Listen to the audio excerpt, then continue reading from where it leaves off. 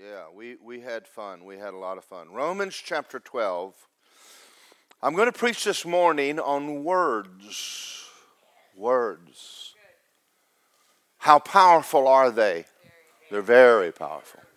Let's talk about this for a minute and let's think about something for a second. God talks. Man talks. Dogs don't. Why do dogs not talk? Because they would rule your house. Along with the cat. But God gave man the ability to do something that only God can do, and that's to converse and talk. Whoever has the ability to use words has the ability to rule. God gave us the ability to rule, and you and I have the ability to change anything we want changed. How important are words? Very, very important.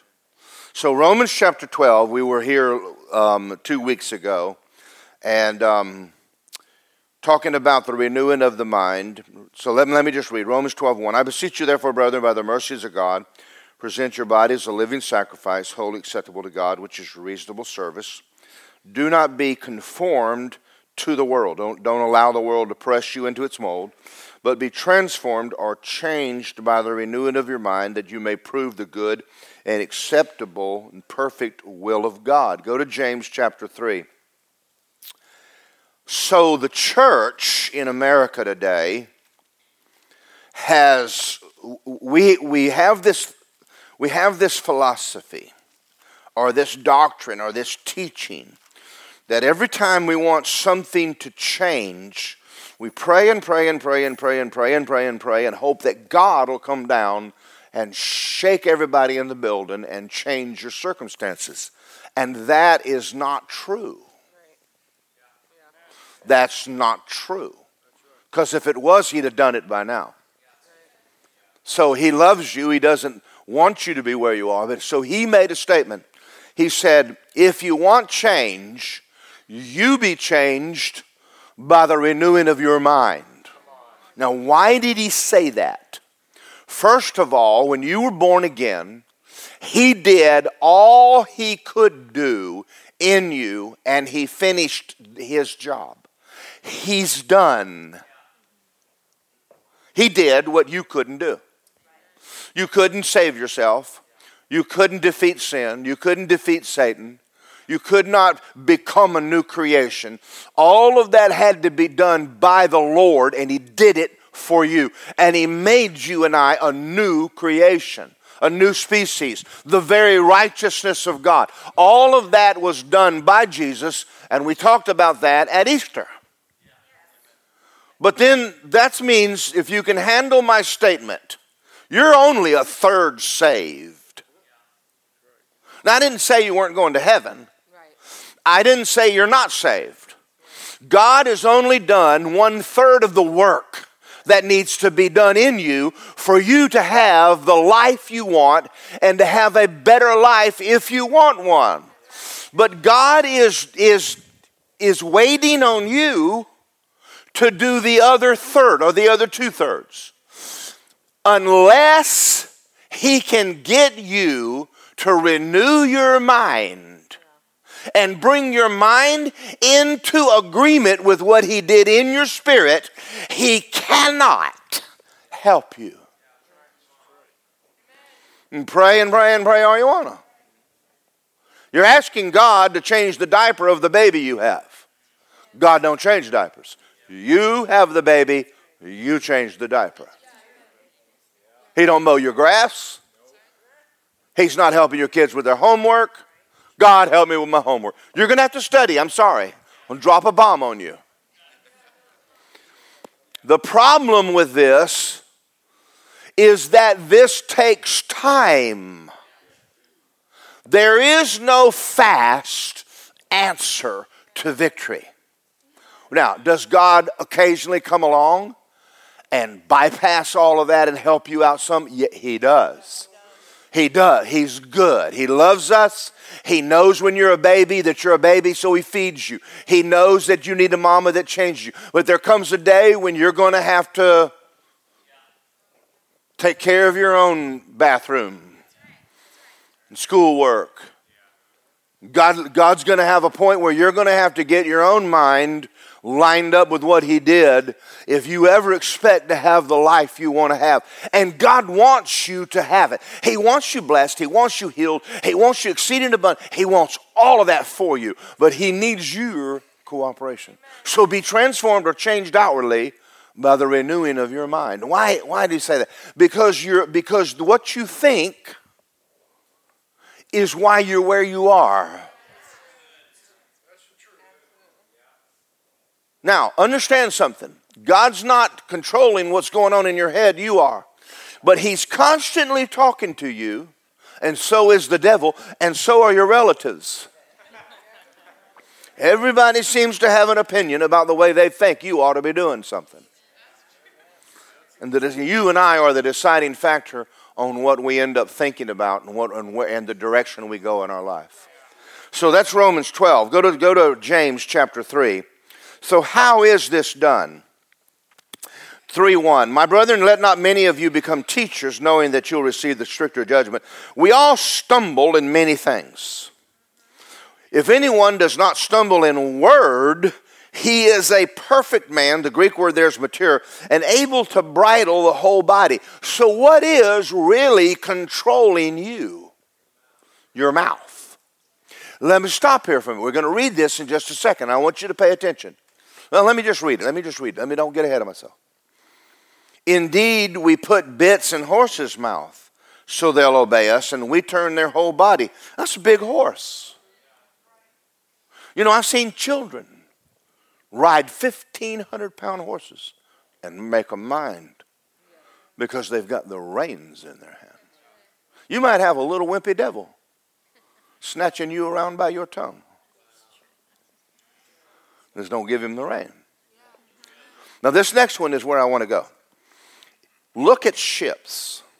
Although they are so large, are driven by fierce winds and are turned by a very small rudder.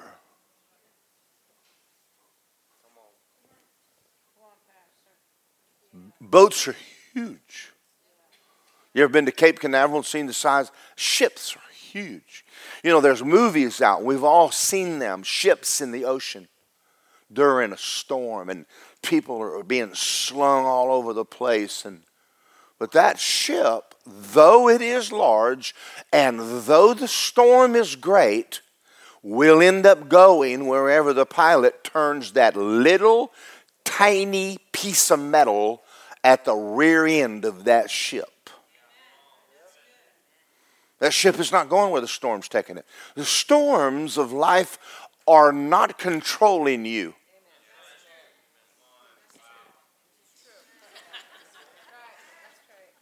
That is.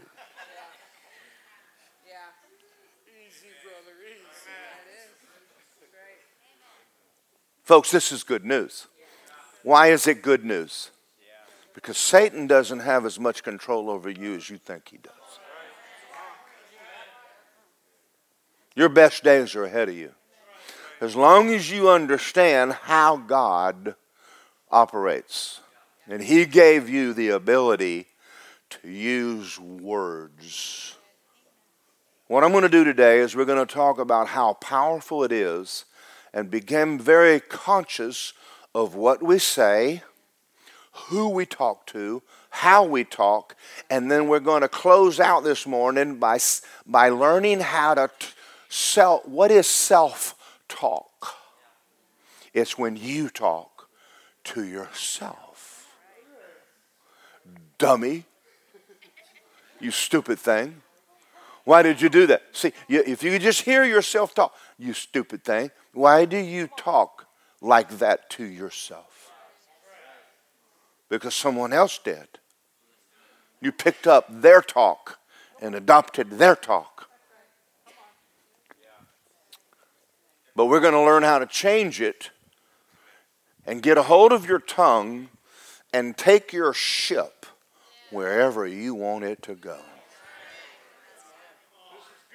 This is good. You're going to want to buy this CD if they have them out there. I don't know if they... Even so, the tongue is a little member. It is so little that most people don't even pay a whole lot of attention to it. But the Bible has a lot to say about that little thing. It says life and death are in the power of your tongue. Now, we're not just talking about confession this morning. We're going to talk about that. But we're going to talk about everything from you and I talking to people or what you allow other people to say to you and you buy it. Because the devil has been talking to some of y'all. Do you know when he's talking? Do you know whether it's truth or fact? Are they the same? You see, Satan doesn't have a mouth to talk to you. He has to borrow one. God is using my mouth to talk to you. The words that I'm saying right now are painting a picture on your soul. We're going to change some canvas today. So let's think about God for a minute. How powerful words. God always wanted a family and always wanted an earth and always wanted to do what he did. And nothing happened until he said, earth, be. Now let me ask you a question. Where was earth when he said it? Inside of him. He imagined it. But I'm not going crazy on you. But a hummingbird, have you ever studied one? They're beautiful. How much blood is in one? How big is their heart? How big are their wings? Someone designed it, but not on paper. God had that hummingbird in him when he went, hummingbird, be. Earth, robin, whale, bass. You. So God taught us how powerful words are. Funny thing about it is he gave you the same ability. Not to create in the same sense that he does. But if you take an oak seed and plant it, it'll make an oak tree. So you can take the seeds he gave you and plant them in your soul. And they'll become. So then we got Jesus. Talking to trees, wind, devils. See, Satan tried to control him, tried to kill him on a boat one night. He went, ocean, settle down. And it went, whoo. And they went, what kind of man are you? Jesus was not just doing that to make the sea calm. He was training them to be the men God had designed them to be from the beginning. How did Adam get the animals to come? He spoke. Say, wow. Folks, this is a huge subject. God gave you and I the ability to form words. And words create pictures. See, you think pictures. You don't think. If I say dog, you don't think D-O-G. So let's get more. Lassie. Some of you are thinking Timmy and soup. That's not what I said. Never mind, y'all. You don't understand. These guys have no idea what I just said. Do y'all know that? You don't even know what I said. You know what I said. Timmy and soup. Okay. So if I said Lassie, you have a picture of a collie. If I said Rin Tin Tin, you've got a German Shepherd. If I said liar, you're thinking of a politician.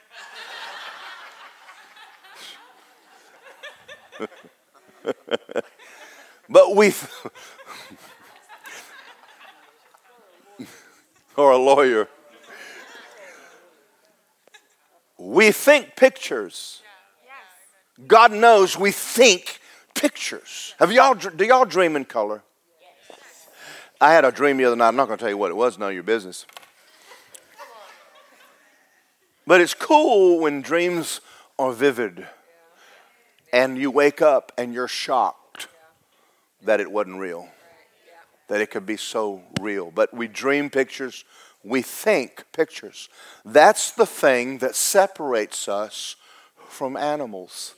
An animal has never created anything other than dig a hole or bury a bone but God made man in his own image and in his own likeness and gave us an uncanny ability and for us to use words and use them rightly.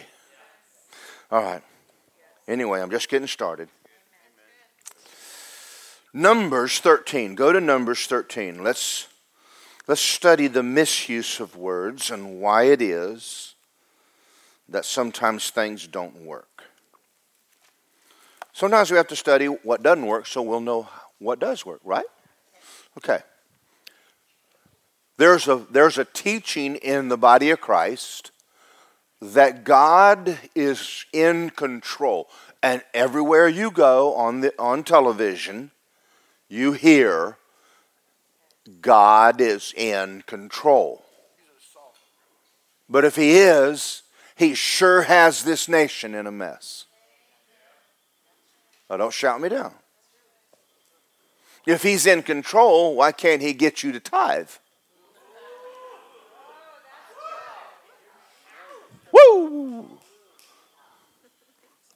Because he's not. You are. If he's in control, why are people going to hell? Because he's not in control. He's only in control of what you've given him control of.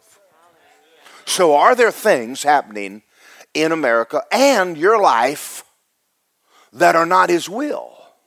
Yes, they are. But today we're going to change that. You're going to learn how to cooperate with God and let him lead you where he wants you to go. Okay, we're in Numbers 13. And we're going to start with verse 30. Caleb quieted the people before Moses and said, let's go up at once and take possession of the land. We're well able to overcome it. And the men who had gone with him said, no, we're not able to go against this people. They're stronger than we are. That's true. Yeah. Listen, I didn't say it's truth. I said it's a fact. Yeah. Now, we got to stop here for a minute. Do you know the difference between truth and a fact? Because a lot of times we hear on the television something that's a fact.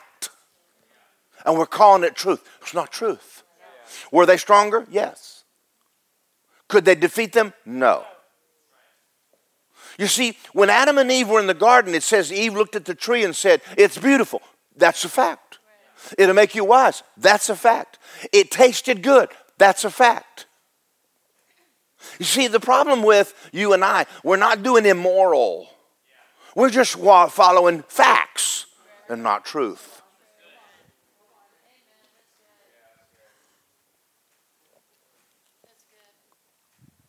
More people are interested in the way you made them feel than what is truth. Just because you feel offended doesn't mean you're right. I've been offended and been wrong. Television manipulates you to the point that you're ready to kill the guy because they didn't give you all the facts. Now, I'm just talking about CNN and ABC and NBC now. Satan's a master of just giving you just enough. But God gave you the truth. That's enough of that. Okay. The men gone up says, we're not able to go against these people. They're stronger than we are. That's true. And they gave the children of Israel a bad report. It didn't say that it was immoral. It didn't say it was ungodly. It just said it's a bad report. Why? Because God said, I've given you the land. And they said they're stronger than we are. And that is a fact. They were stronger than them. Were they bigger? Yes. Were there more of them? Yes. Every time God gives you a dream, it'll be impossible without him.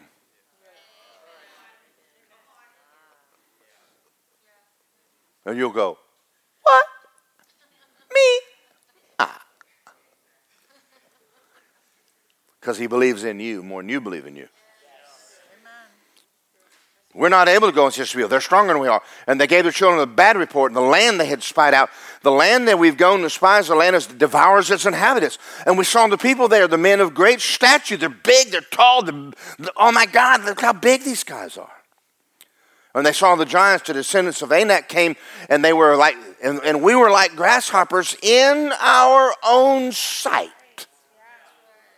Now, this is where the movie came from. Go, grasshopper. And if you weren't laughing, you didn't see that movie either. We'll explain all this to y'all later. It's a karate movie that was before Jet Li.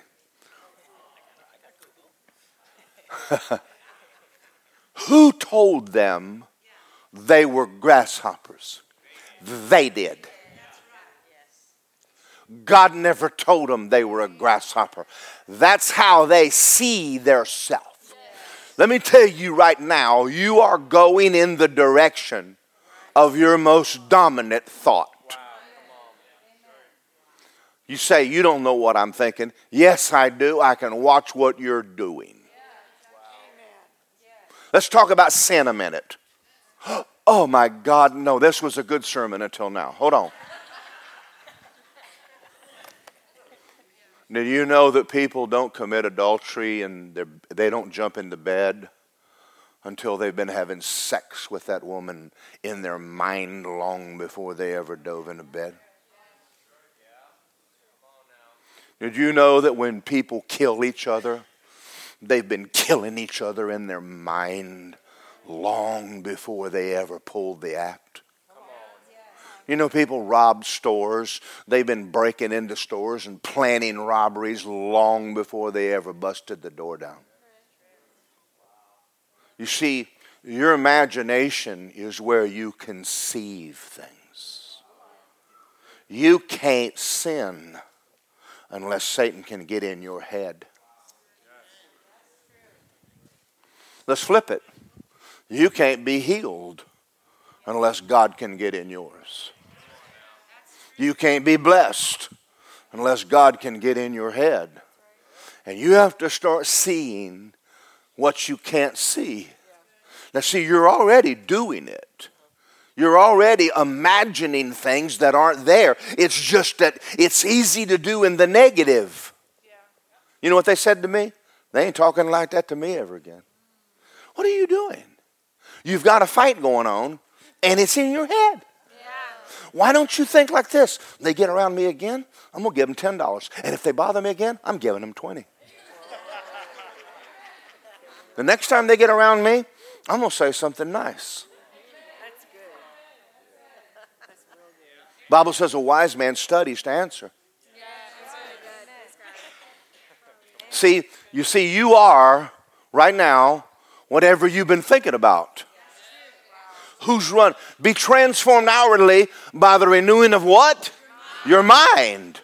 God's got a lot of stuff He's wanting to do in you, but He's got to get you to see it before He can ever bring it to pass. You've got to get pregnant right now with a vision from God. When God wanted to bring His Son in the earth, it didn't happen in a week. It didn't happen in 30 days. He said, Mary, I want you to have a baby. I want it to be God. She goes, amen, according to your word. She didn't have a baby in a week. You know, there's a lot of things God said to you. Are you nursing it? Are you reading it? Are you allowing that thing that He said to form on the inside of you so you can give birth to it? And oh my God, I already went into next Sunday's sermon. I need to stop. Paul Yonggi Cho was at David Yonggi Cho. God told him, he said, I'm believing for a bicycle. And God says, you got to get pregnant with a bicycle. What are you allowing in your heart? Because that's what you're going to give birth to. Good or bad. And what's controlling that? Your mouth. Out of the abundance of your heart, your mouth is talking. That's what's changing. That's what's taking you either down the wrong road or the right one right now. Not the circumstances. Your mouth. If God can get you to start paying attention to what you're saying, He can turn things around. You could take the land, but you got to see yourself. David didn't see Goliath killing him. He saw Goliath dying. And he said, I'm fixing to cut your head off, big boy. He said, he's too big. He said, he's too big to miss. I killed a lion and I killed a bear and you ain't squat. But he was the only one on the field that saw Goliath dead. They all saw themselves dead. That's right. That's right. That's right. And they talked it. That's true. I want you to turn to your neighbor and say, he's doing better than you're amening right now. You might want to kick it up a notch, okay? Go to Proverbs 15. Come on, I'm not done with you yet. When I get finished with you, your life is going to be a whole lot better than it is right now. You know, if you pray enough, God will show you how to fix your stuff. You know how I learned this? He taught me how to fix my stuff.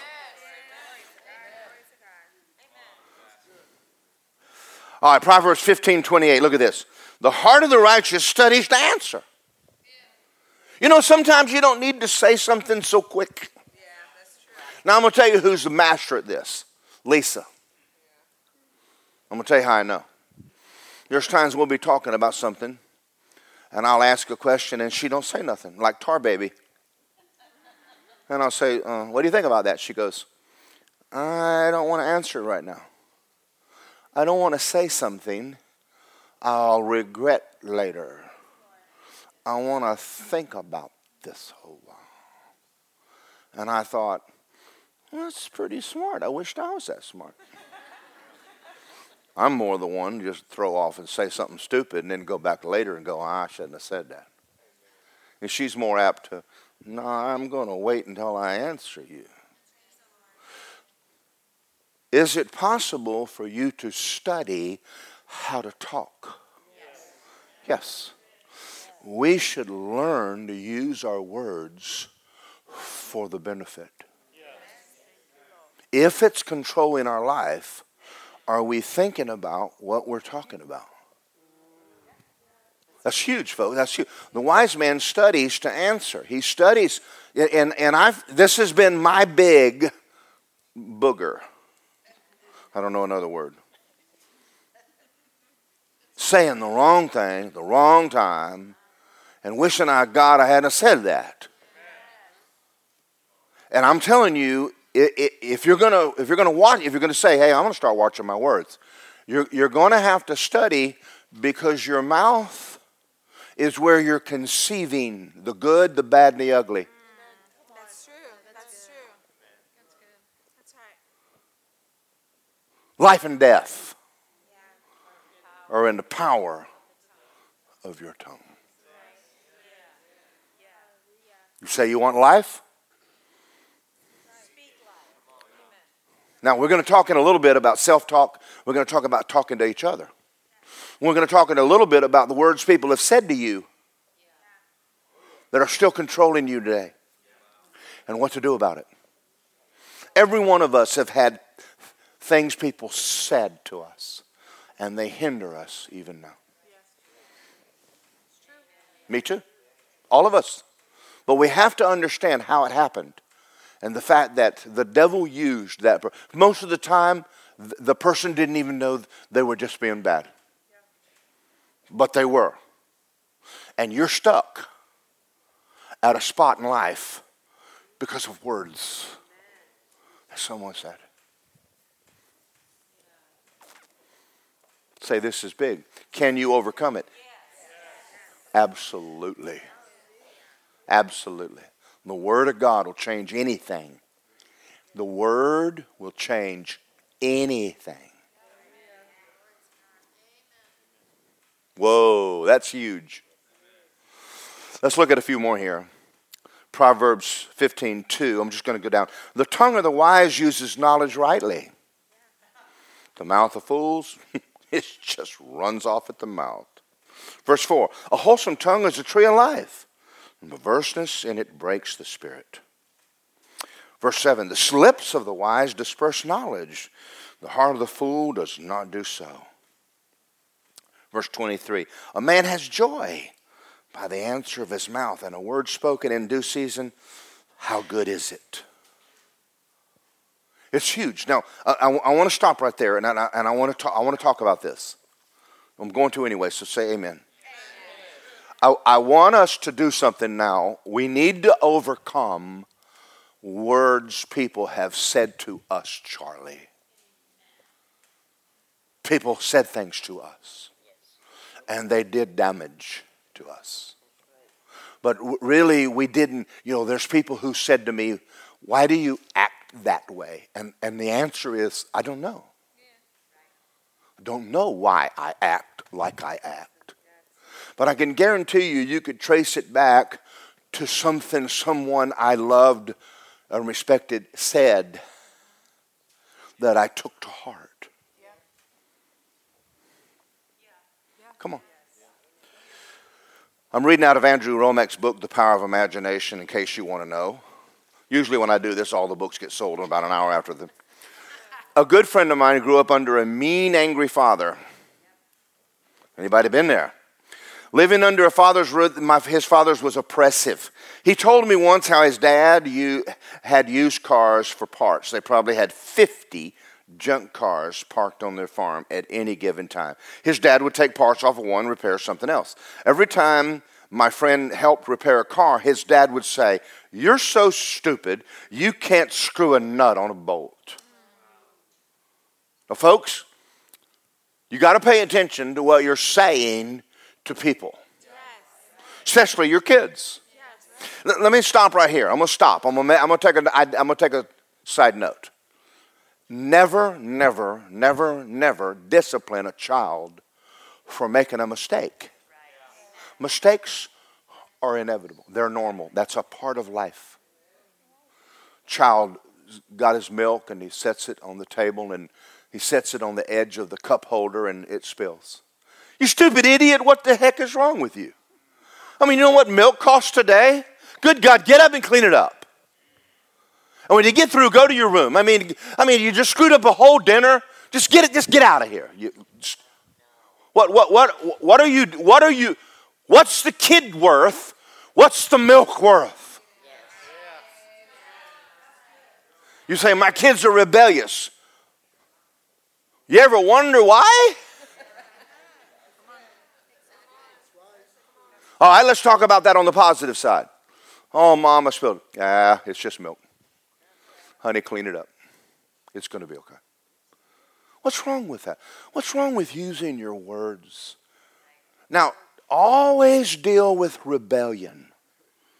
So if the same kid says, Mom, shut up. Woo! That's a different story. I brought you in the world. I'm thinking about taking you out. Let's go a little deeper.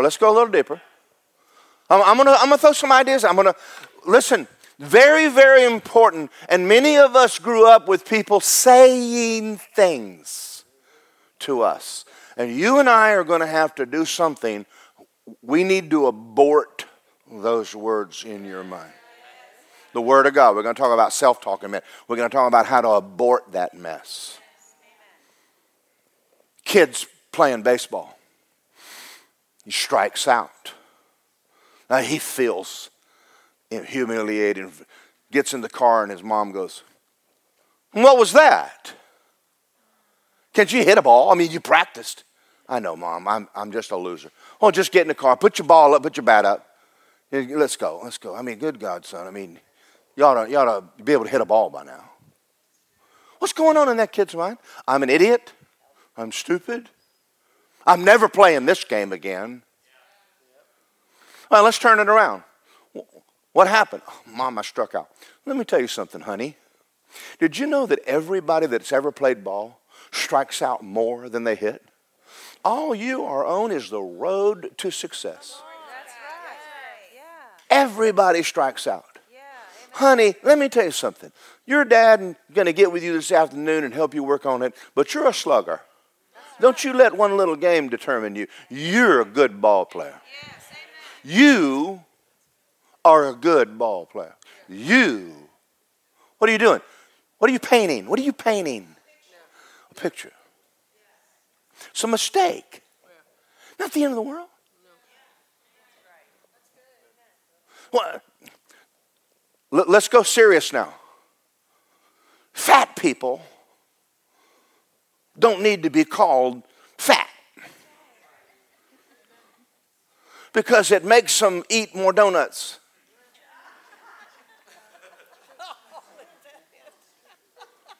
They're already fat.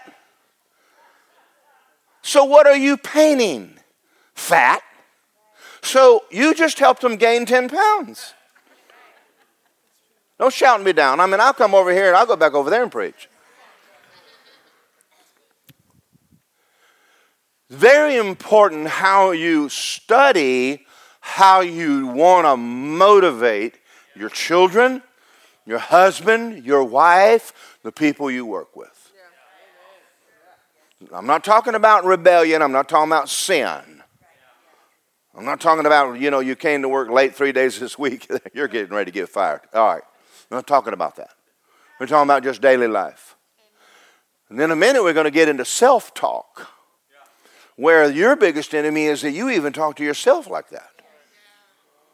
You're trying to lift yourself up by beating yourself up. Most people, when they make a mistake, they're already doing a real good job of beating on themselves.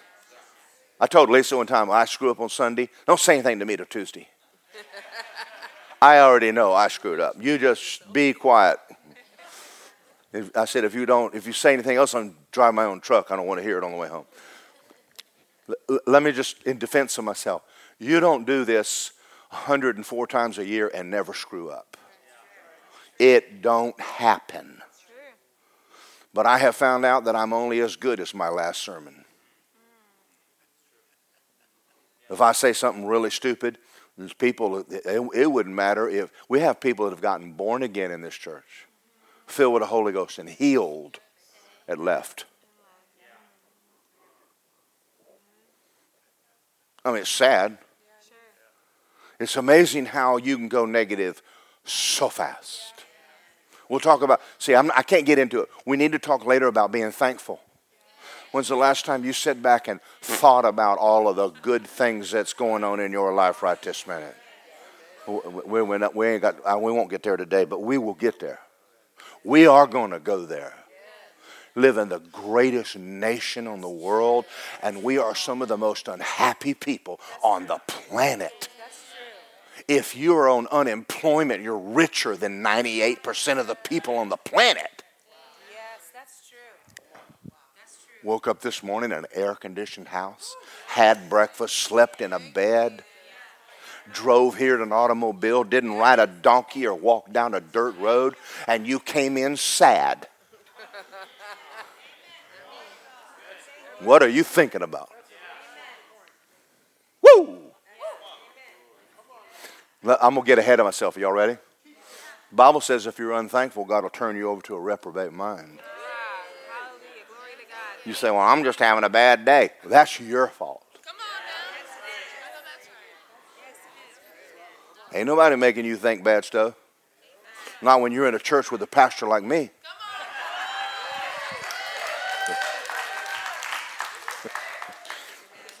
And you say, well, don't you think a little more highly of yourself? No. I had to start thinking highly of myself because I was the only one that did. If I don't like me, who else is going to? I'm not talking about self-love. I'm just talking about liking myself. I got to be around me all day. I might as well enjoy myself. I got to finish this story. Y'all are holding me up. You're so stupid you can't put a nut on a boat. Remember that? We were there a while ago. All right.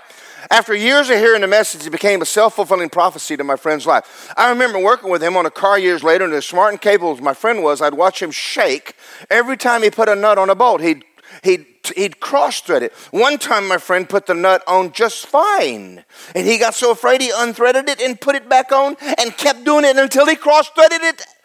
He never put one on right from that day forward. Because the image his father put in his mind.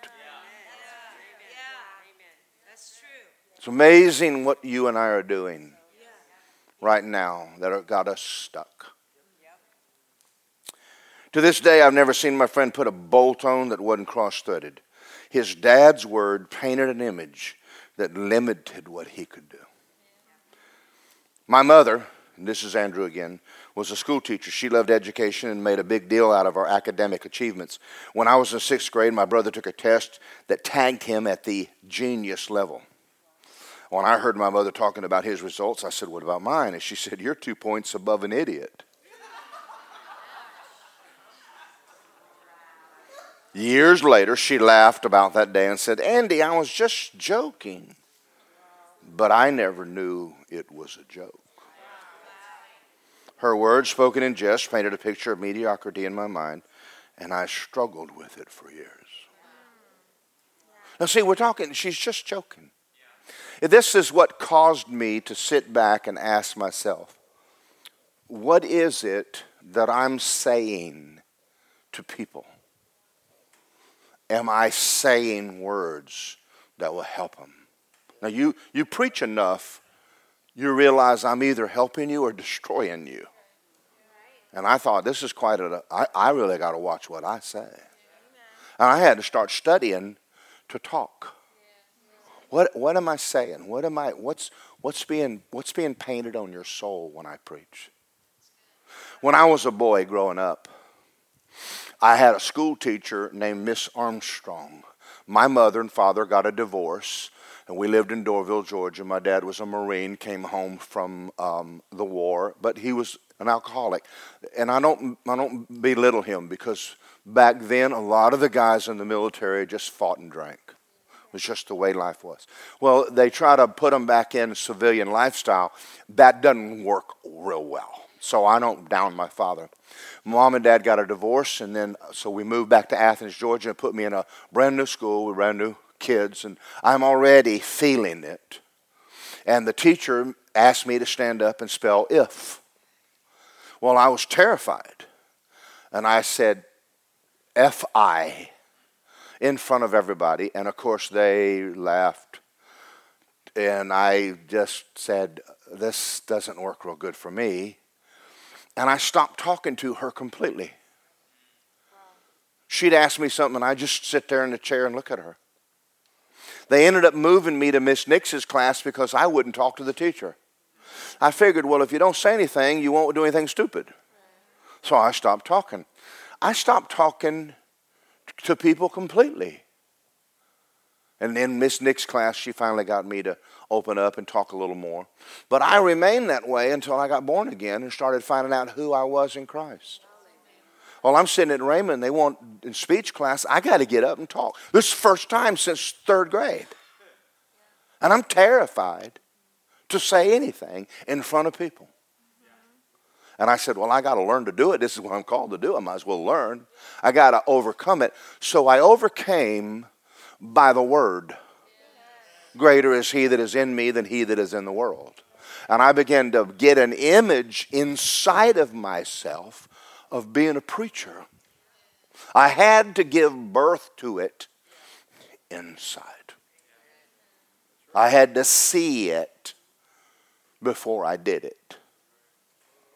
So the day Dr. Poinsett, which came from Oral Roberts University, I spoke for 4 minutes and 30 seconds. We weren't allowed to use this scripture. I gave a talk on work, on work ethics. That's one of the things God taught me, was how to work and how to actually hold down a job.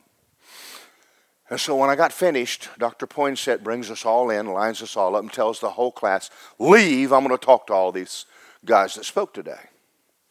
And he lines us all up on the chair, makes them lock the door.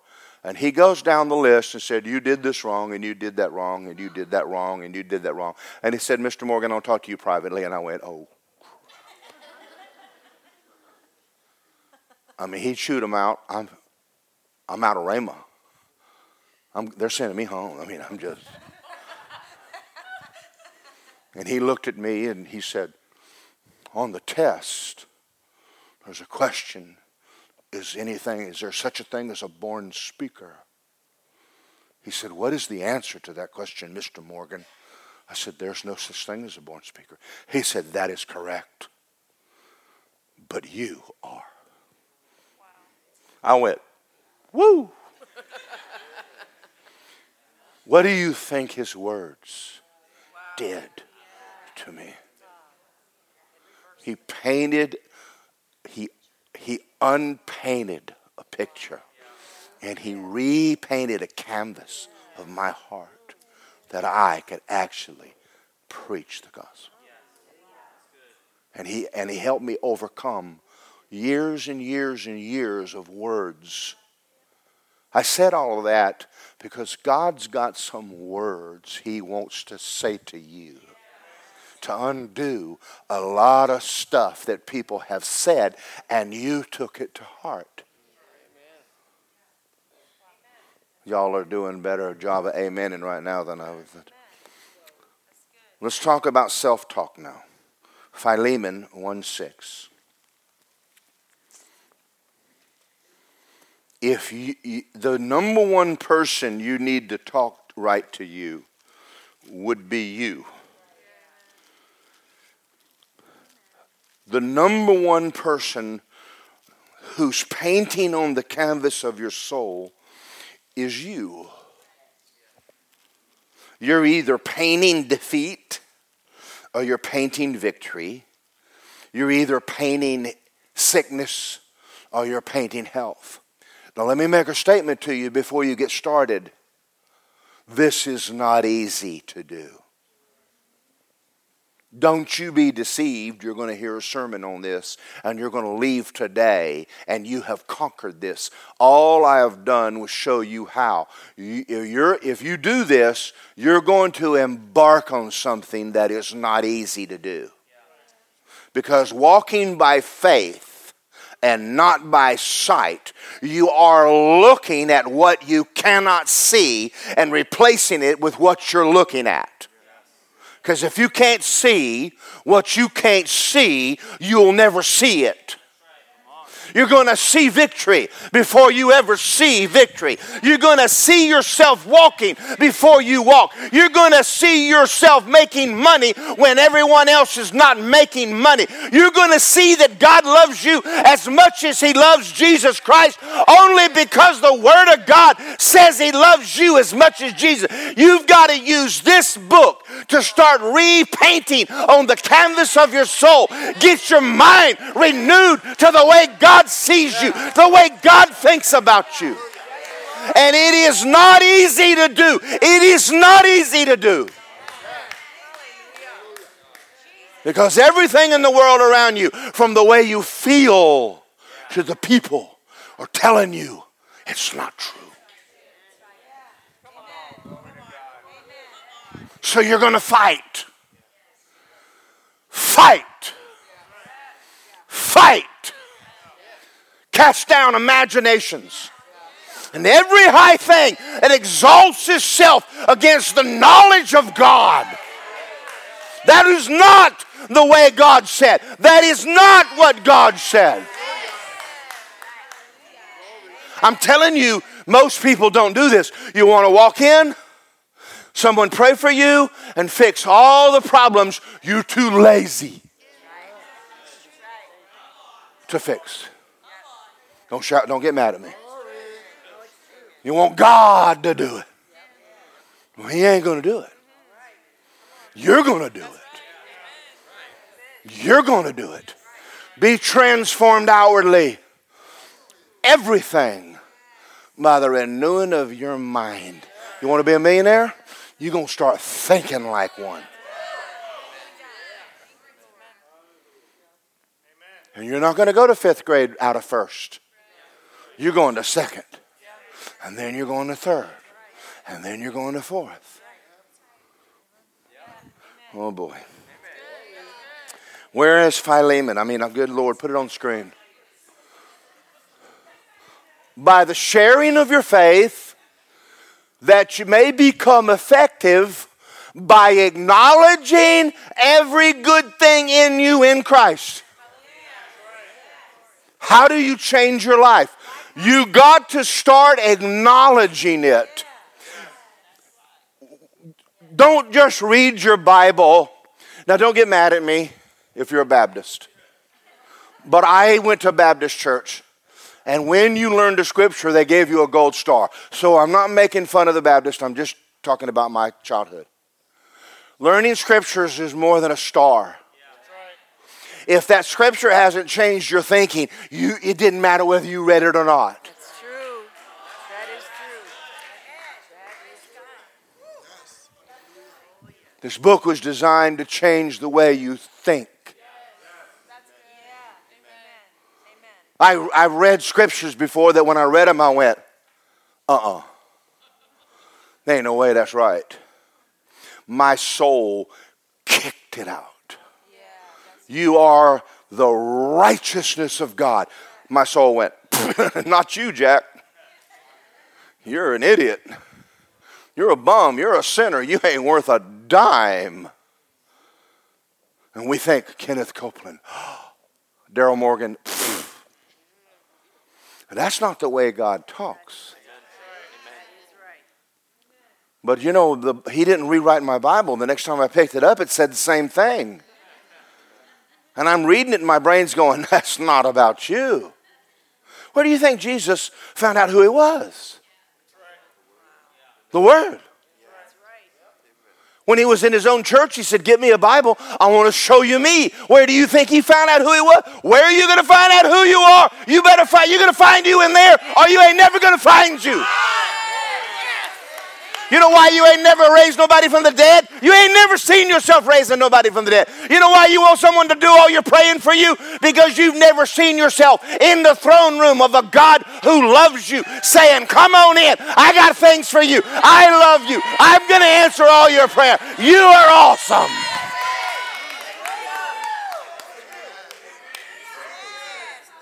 You still believe what your mama said about you?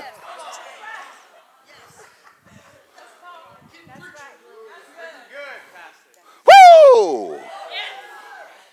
You are who he said you are. You can do what he said you can do. You can go where he said you can go. The prayers of a righteous man makes tremendous power available. I am a righteous man. My prayers change nations. Folks, you got to train yourself to think like that. And when you do, you're going to stick out. People are going to go, who do you think you are? Jesus? Oh, God, I would never say that. And that's why you're messed up.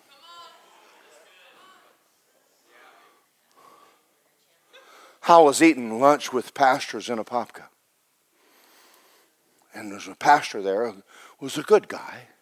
And he's Seventh-day Adventist. And he saw me eating fish and vegetables, being a good boy, like Lisa told me. No, she didn't really. He said, you'd make a good Seventh-day Adventist. And I looked up over my grouper and said, no, I don't think so. I was being nice. I said, no, I don't think so. And I went back to eating my fish, and he said, no, I'm serious. You'd make a good Seventh-day Adventist.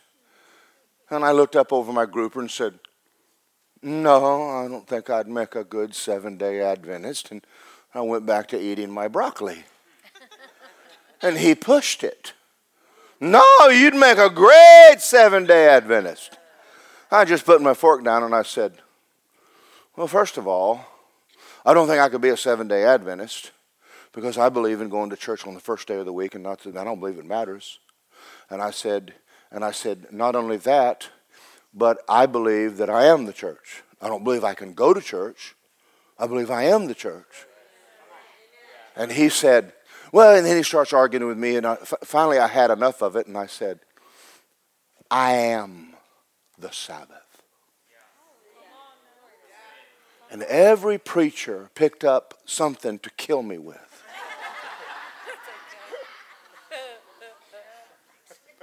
I wasn't trying to be smart. Where is Jesus living? That would make you the temple. That means every day is the Sabbath. And if you don't want to fight with me, don't stop me from my grouper. But it's amazing how many people don't even know what this says.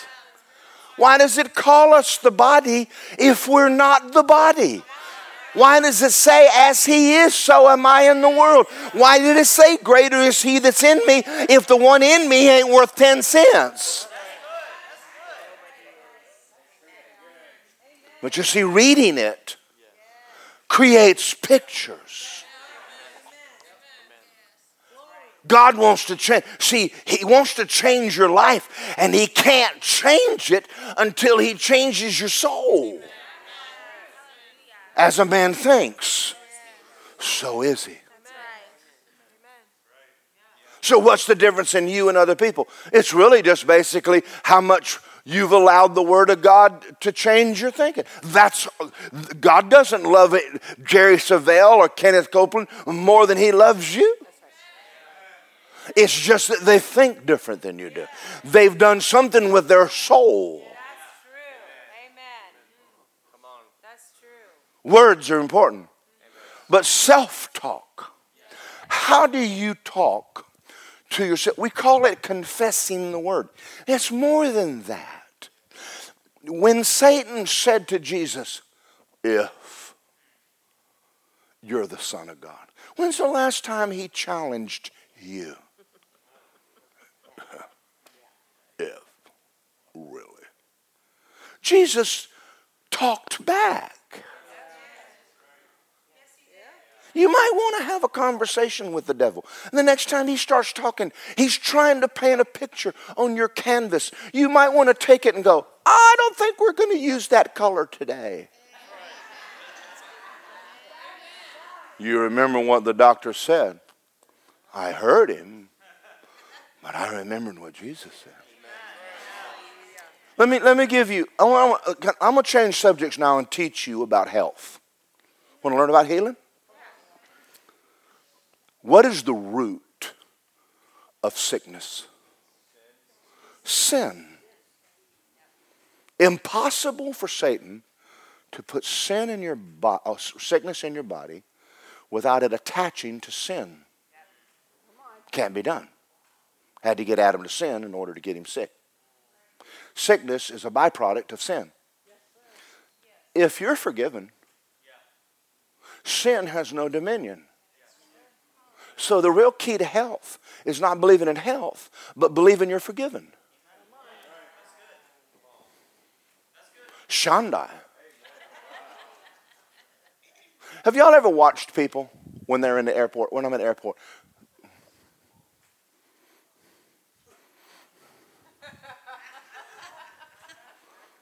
They hadn't said a word.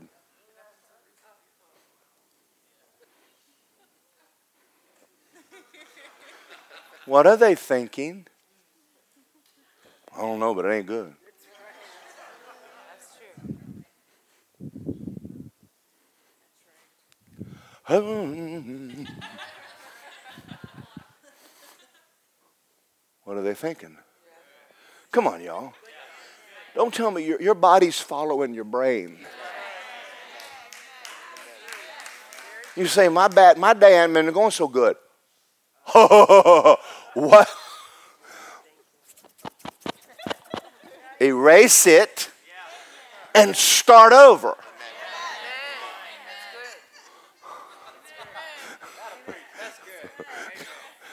I'm out of time. I'm going to do one more thing. Just, y'all okay? I quoted that one. Philippians 4:6. Go to Philippians 4:6.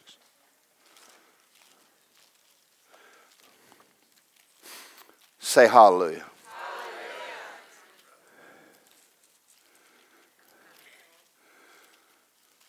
y'all done preach me happy. Isn't this good? See, you need a diet of good. You need to go someplace, someone go, just preach me happy, Pastor, just preach me happy. And I'll do it. I'll preach you happy. You know where I learned this?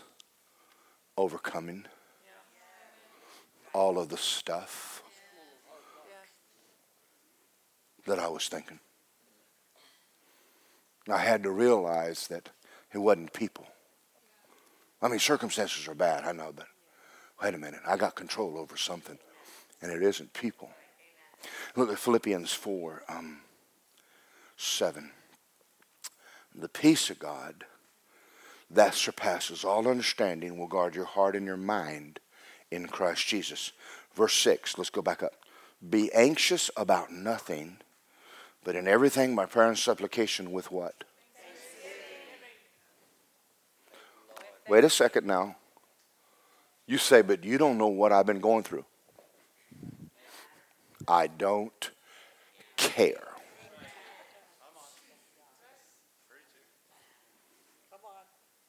You can get thankful about something. I showed you the guy walking. He's thankful that he ate. And he probably just left Starbucks. The other person, they messed up her order. Okay, listen to me. You decide what you think about. Tomorrow morning, wake up and don't get out of the bed until you've counted your blessing. I'm not going to hell. Thank you, Jesus. My name is written in the Lamb's Book of Life.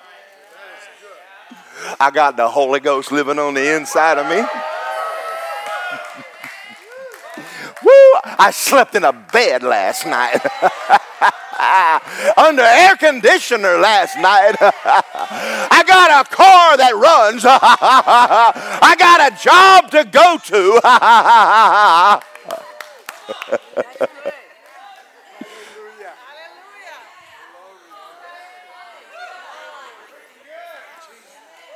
I'm going to close with this. The Bible says in Romans 1, I said this earlier, that what's wrong with the world today? Greatest nation in the world. I know if people are crazy. I know. We've all heard about it. Shut up. You're still the best one in the earth. And you're still born again. And you're still on your way to heaven. What do you want to sit around and gripe all day for? So Lisa and I are driving through Boston. Left, right, left. Marriage just being strained. And I said, aren't you glad we have a car? Aren't you glad we haven't wrecked and killed anybody? I got to have a good thought right now. I need a good thought right now. Aren't you glad we're going to have some more lobster bisque tonight? Woo! Thank you, Jesus. In other words, right now I'm not thinking good. I mean, I'm like, these are people, they're all crazy. And I'm fixing to kill somebody in a Lexus. They cut me off.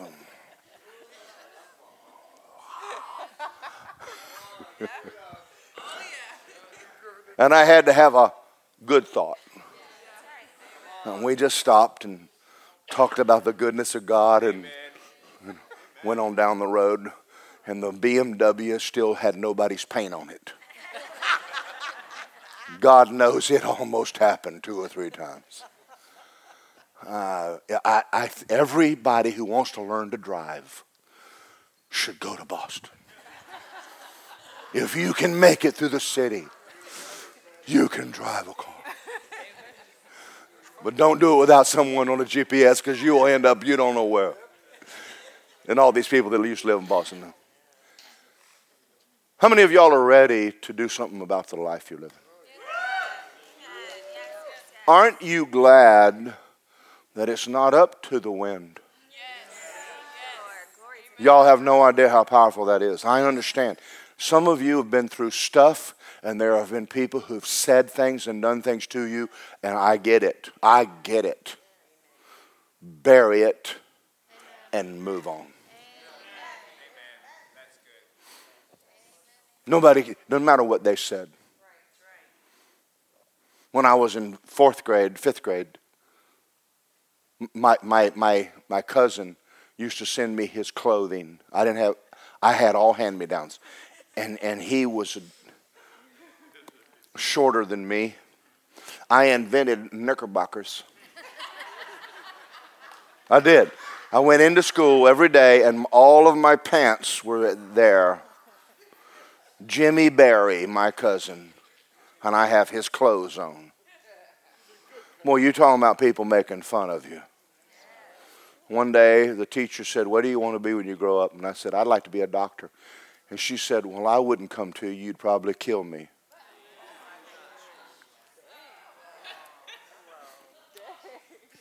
I still remember her statement. It affected me a long time. You are an idiot. Lisa will tell you, don't call me an idiot. Because I might punch your lights out. I haven't completely got saved of that yet. I'm doing better. And I grew up in that atmosphere.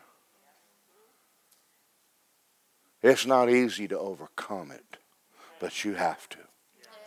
You have to stop and go, I'm his workmanship. I'm no idiot. My clothes don't define me.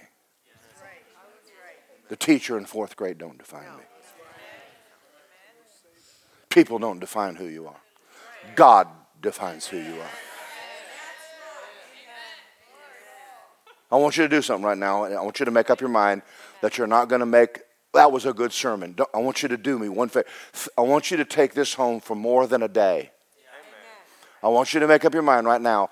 I am going to study what I say about myself and what I allow other people to say to me, whether it aligns up with the Word of God or not. And then what did God say about it? And you're going to find out something. You're going to be in a fight. When the doctor says you don't have a year to live, you go, I'm going to Alaska. I'm going to go to Alaska. You say, what are you going to do there? Climb a mountain. You can't. I will. Jesus said, I have what I say. Don't think that my mind didn't fight me. You are not going to be here in 12 months. That was 14 years ago. Don't think I hadn't had a battle or two. You think that because I'm a pastor, I just lay hands on myself. I wish. But I've had to fight this one. Fight. Pick up this book and read it and tell the devil where to go. I'll live and not die. I'm blessed coming in, blessed going out. I have the mind of Christ. I have the wisdom of God. I can do all things through Christ who strengthens me. I'm his workmanship. He made me. And he didn't make a mistake. Come on. Let's lift our hand. Father God, thank you for this morning. Thank you for the Word of God. Thank you for our words. Thank you that we can use words, Father. We can use our own words. Jesus used his. Told the people who he was. Told the devil who he was. Told us who he was. We can do the same thing. And Father God, I pray right now that as I'm about to close this service, that we would learn that we can actually change the painting on our soul. From defeat to victory. From sick to well. To the victim to victor. But it's up to us to do it. And no one else has the right to paint. No one has a right to paint on my canvas but God. And a paint I will do. In Jesus' name, amen. Can I tell you one more story? I almost forgot it, so I got to tell it to you.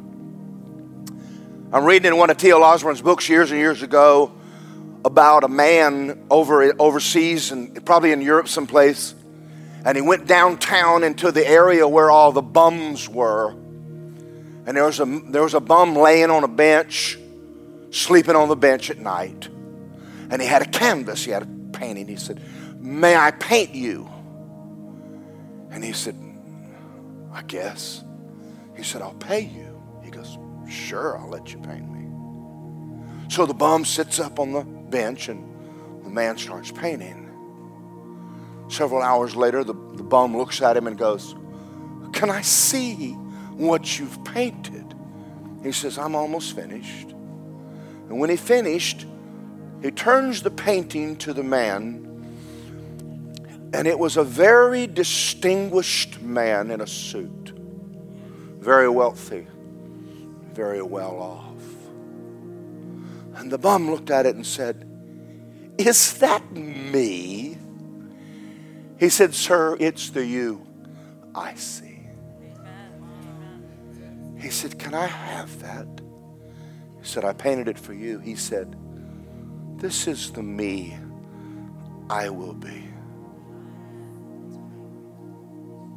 Someone saw something good in him. How did God paint you? Royal. King of kings. Lord of lords. Is it wrong to think well of yourself? No. Think God thoughts. I didn't say fantasy. How does he see you? This is the me I will be. I'm healthy here. I'm wealthy here. I'm blessed here. So I'm going to begin painting on my canvas. You guys have a great week. You got some painting to do.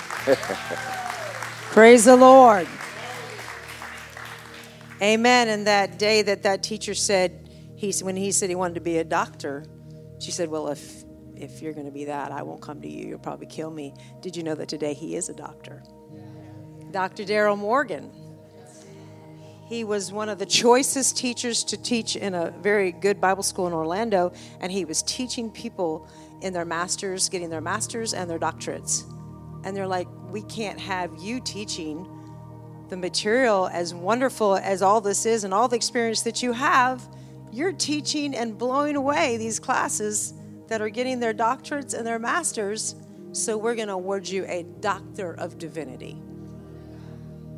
So, amen. And what he didn't tell you about the story of the guy that called him a born speaker is that the reason he called him that is that when he was sitting there listening to him, he got so distracted by his story that he forgot to grade him. So there were no marks on the paper. He forgot to critique him and hit the little boxes. He totally forgot to grade him. Isn't that wonderful? So as my altar workers are coming forward this morning, we will go over shortly the words. This is where it all begins, is your words and his words first. That it said, if you will confess, Romans 10:9 and 10 says that if you will confess with your mouth the Lord Jesus and believe in your heart that God raised him from the dead, you will be saved. It's not enough just to believe. Jesus said, now open your mouth and confess with your mouth, Jesus, your Lord. If you don't ever remember a time you doing that, today, God said, today is the day of salvation. Don't leave here without not being sure. Well, I think, don't just think. No, Jesus said, it's behind me, I hope, that if you confess with your mouth the Lord Jesus and believe in your heart God raised him from the dead, you'll be saved. And if you've never done that, today do it. So the angels in heaven, it says the angels in heaven rejoice when just one person comes in and is saved. Amen. Because there is a hell to shun. We're not ashamed to say there's a hell to shun and there's a heaven to gain. It's not everybody's good. Everybody's going to go to their own happy place. You're not all going to the happy place unless that you confess with your mouth and believe in your heart. So if you're here today... We hope you enjoyed this message by Word of Life Church. We just wanted to let you know there's a lot more content on our website at wolapopka.com. From our YouTube channel, to our podcast, to our SoundCloud, and many more events. We also wanted to let you know that we love giving you these messages. And it helps us too, that if you would love to give to what we're doing, it helps keep all these messages free. You can just simply go to our website and click the big Give Now button. Or you can text 407-955-5345. And remember, our pastor's vision is this: we grow Christians. So we thank you for listening, and we'll see you next time.